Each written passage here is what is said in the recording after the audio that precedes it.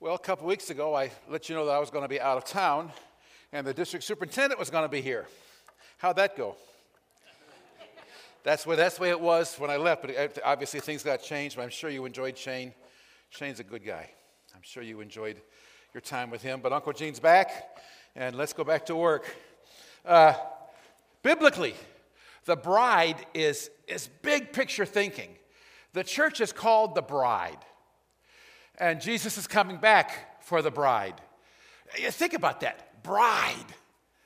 Is there a more emotional word in our life than bride? Tammy and I did it old school. I did not see her the day of the wedding. I didn't see her until she came down that aisle with her dad. Oh, I remember that moment. That's an emotional moment when you see your bride. But the biblical significance of bride is way more than just this emotional moment. That does raise the question, why are we called the bride? You girls are comfortable with that, but guys, you really want to be called a bride? I don't want to be a bride. In fact, Jesus is teaching about his return, the second coming of Christ, and the end of the world, using the marriage customs of those days. So, we need to understand those marriage customs to grasp what Jesus is teaching us about the end of the world and his coming. First off, before we even talk about the wedding customs, I'm not an expert on the second coming of Christ and the end of the world. But I figure that's okay. Nobody is. Oh, someone might have said, I have figured it out. Here's my advice to you. If somebody has ever told you I've completely figured out all of the clues about the second coming of Christ and therefore the end of the world, if someone comes to you with that, my advice to you is run from them. They may be too young to remember, but in 1987, there was a gigantic bestseller in the Christian world. It was called 88 Reasons Why Christ is Coming Back in 88. In 1989, sales kind of dipped. So I'll come to you straightforward. I'm not an expert, but I don't feel bad. Nobody really is. We're all trying to put all these clues together. It's not supposed to be known, so it's not known. But that does not mean that there's not clear teaching. Number one, that this world is not permanent. It can't be because Scripture is a complete book. It begins with the creation of the world. So the only way it can end is the destruction of the world for it to be a complete book. This world is not permanent. And the end of the world is ushered in by the second coming of Christ. That much we know. The time is coming when Christ will come again, not as a baby in a manger, but King of Kings. Christ is coming again, not as a baby in a manger, but Lord of Lords. Christ is coming again, not as a baby in a manger, but mercy will end on that moment. And Jesus gives us a lot of insights into kind of the order of events, and he uses marriage at that time. So as we understand marriage of that time and all those customs and traditions, it does teach us a lot about his second coming, and therefore why we're called the bride. Because the wedding customs back then all happened the exact same way, like us. A guy gives a girl a diamond, and they're engaged, they set a date, they get married, they have a reception, they have a honeymoon. We have our traditions. But theirs was laced with traditions. And as we look at their traditions, it tells us about the end of the world. The first major event in the marriage tradition back then was called betrothal. This was the establishment of a covenant. It's like a contract. It's like our diamond ring, the engagement. It says a declaration that you are mine. This powerful covenant is a result of the prospective bridegroom taking the initiative. Like us, the guy goes out and buys a ring. The guy takes the initiative. But back then, he would travel from his father's house to the home of his prospective bride. There he would negotiate with the father the cost of the young woman. For there had to be a price paid for her. She wasn't involved that much right now. It's kind of like a dowry. Her family received money, or her family received animals. Her family received property. This was in case of a divorce or in case of his death. She would get something. Back then, the more desirable the young woman, the more desirable the daughter, the more expensive the price.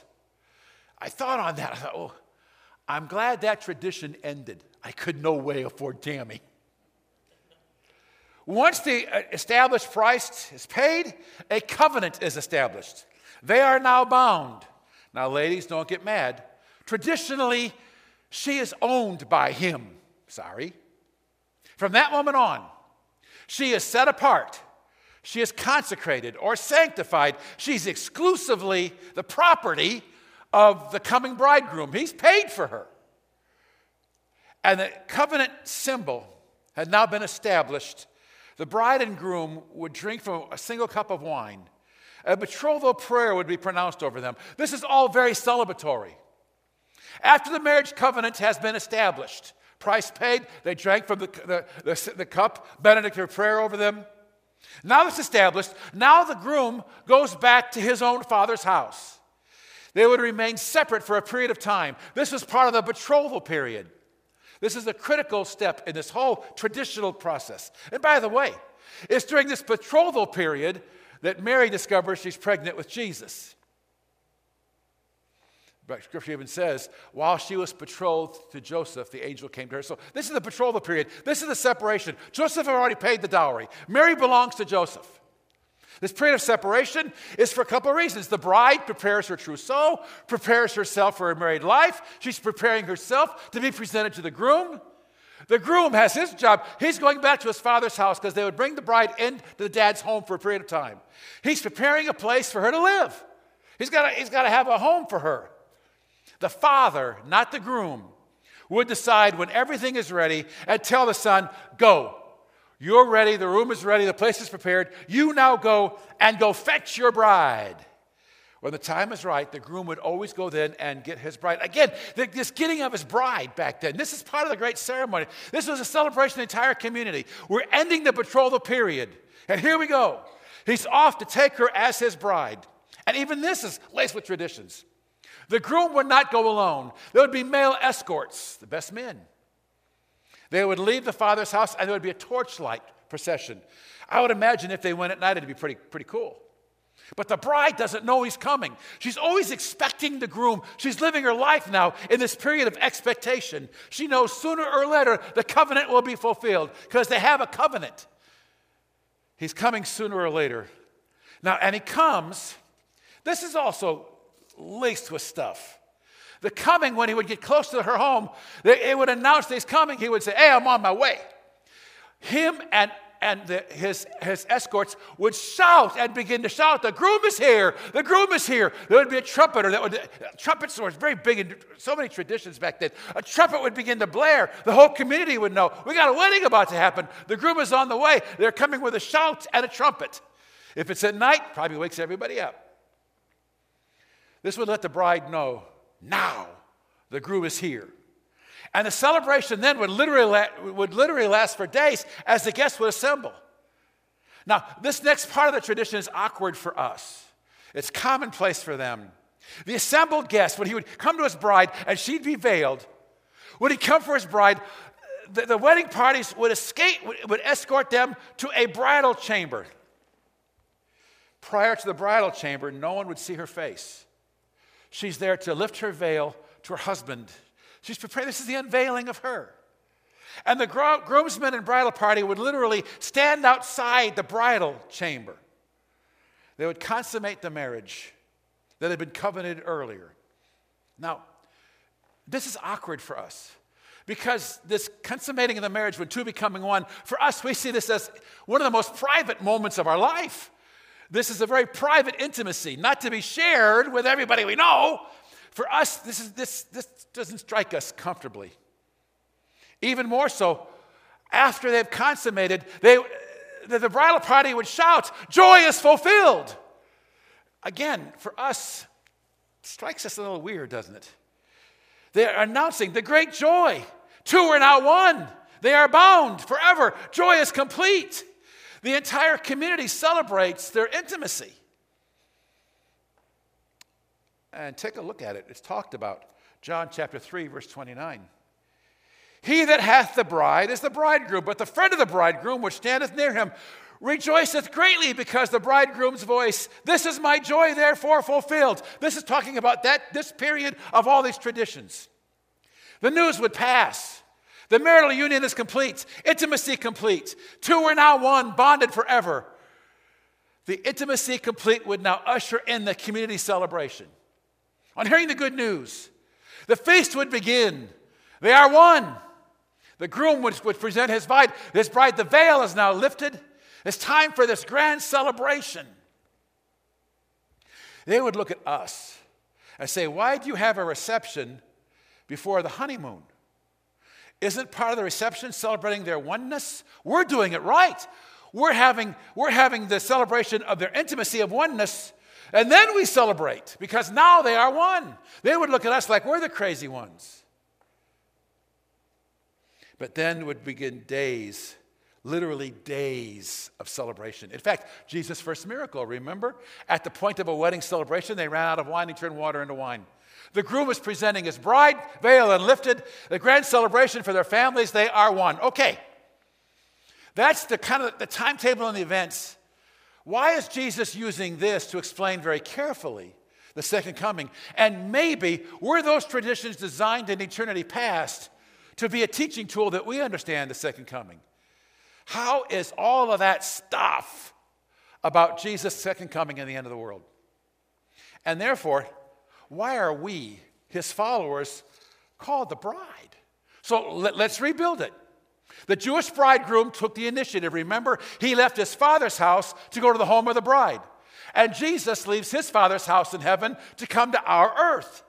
The reason he came, remember, was to establish a covenant, purchase the bride.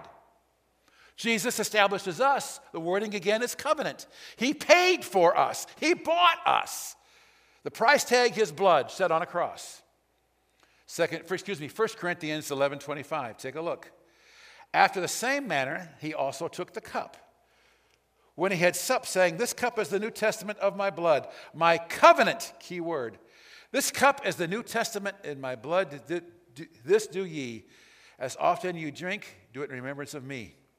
So, the bridegroom goes to the bride's house. His dominant purpose, of course, is to buy that bride, make a covenant, establish the purchase price. Jesus purchased us with an enormous purchase price. His body and blood sealed in his resurrection. It's really because of this the wording is so clear. Paul wrote about it, 1 Corinthians 6:20. Take a look. For ye are bought, key word, bought with a price. Therefore, glorify God in your body and your spirit, which are God's. You are bought. You belong to him. You were bought with a price. He claims ownership over you and me. A dowry has been paid. I belong to Jesus because he came and said, my covenant for my bride, me and you, is my blood. Notice also, at that point, remember the bride was set apart or sanctified. She's exclusive to the groom in this marriage covenant established. So we are to be sanctified, set apart. We're not to be part of the world. We belong to Christ. We are to be a holy body. That's what Ephesians 5:27 talks about here. That he might present it to himself, it is us, a glorious church, not having spot or wrinkle or any such thing, that they should be holy without blemish. The kicker here, that he might present, the beginning of that verse, the word present is the exact same Greek verb that is used when the bride is being presented to her husband. We are being presented to him. That cup of wine served as the symbol of the covenant. That cup of wine is the purchase price, remembering us. We always remember the price tag.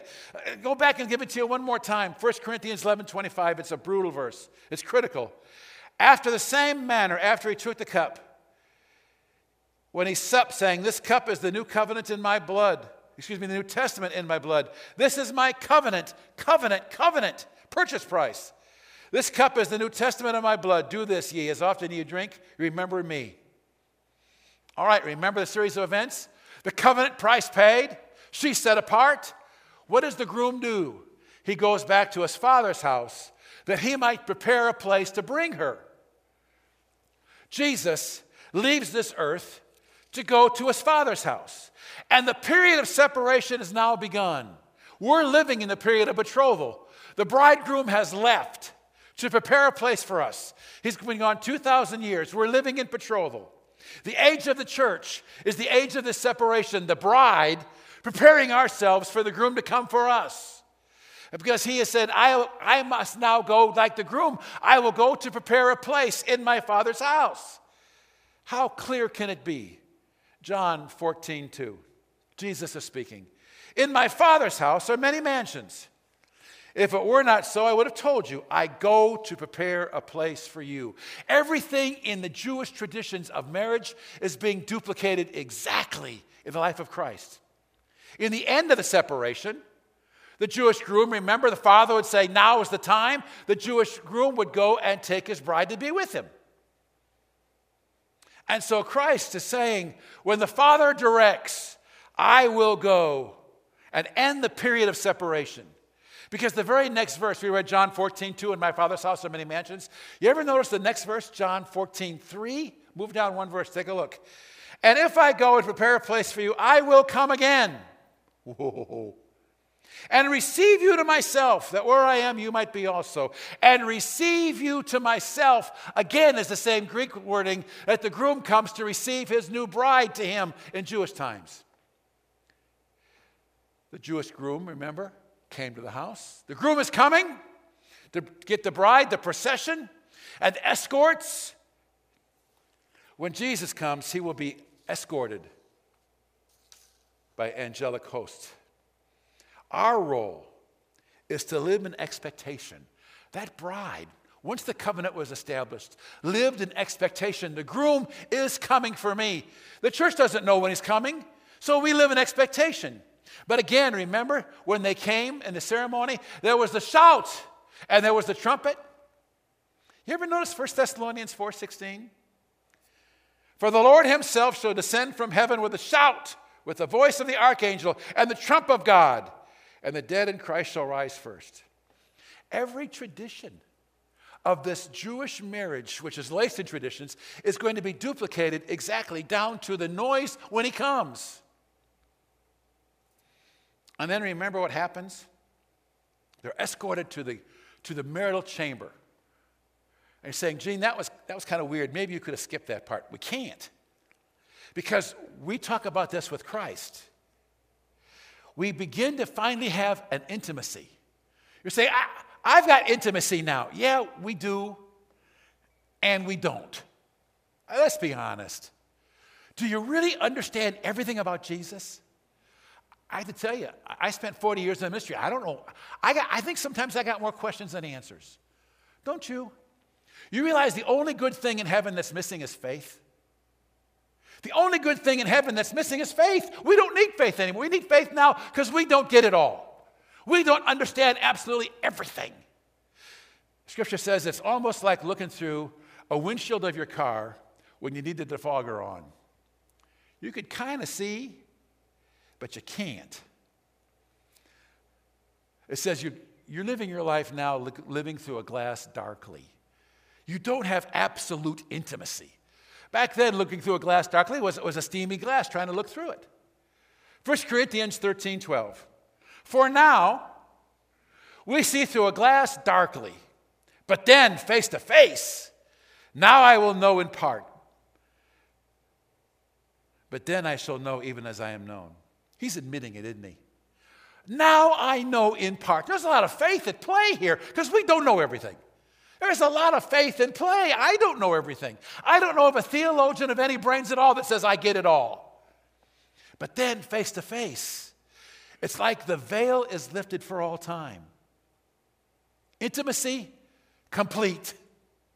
Part of the celebration of the marriage was celebrating intimacy complete. Well, for us, it's going to be an intimacy of face to face. I wonder what it will be like to have complete joy in Christ. Sometimes that's warped a little bit on earth. I wonder what it will be like to totally understand in completion that level of intimacy.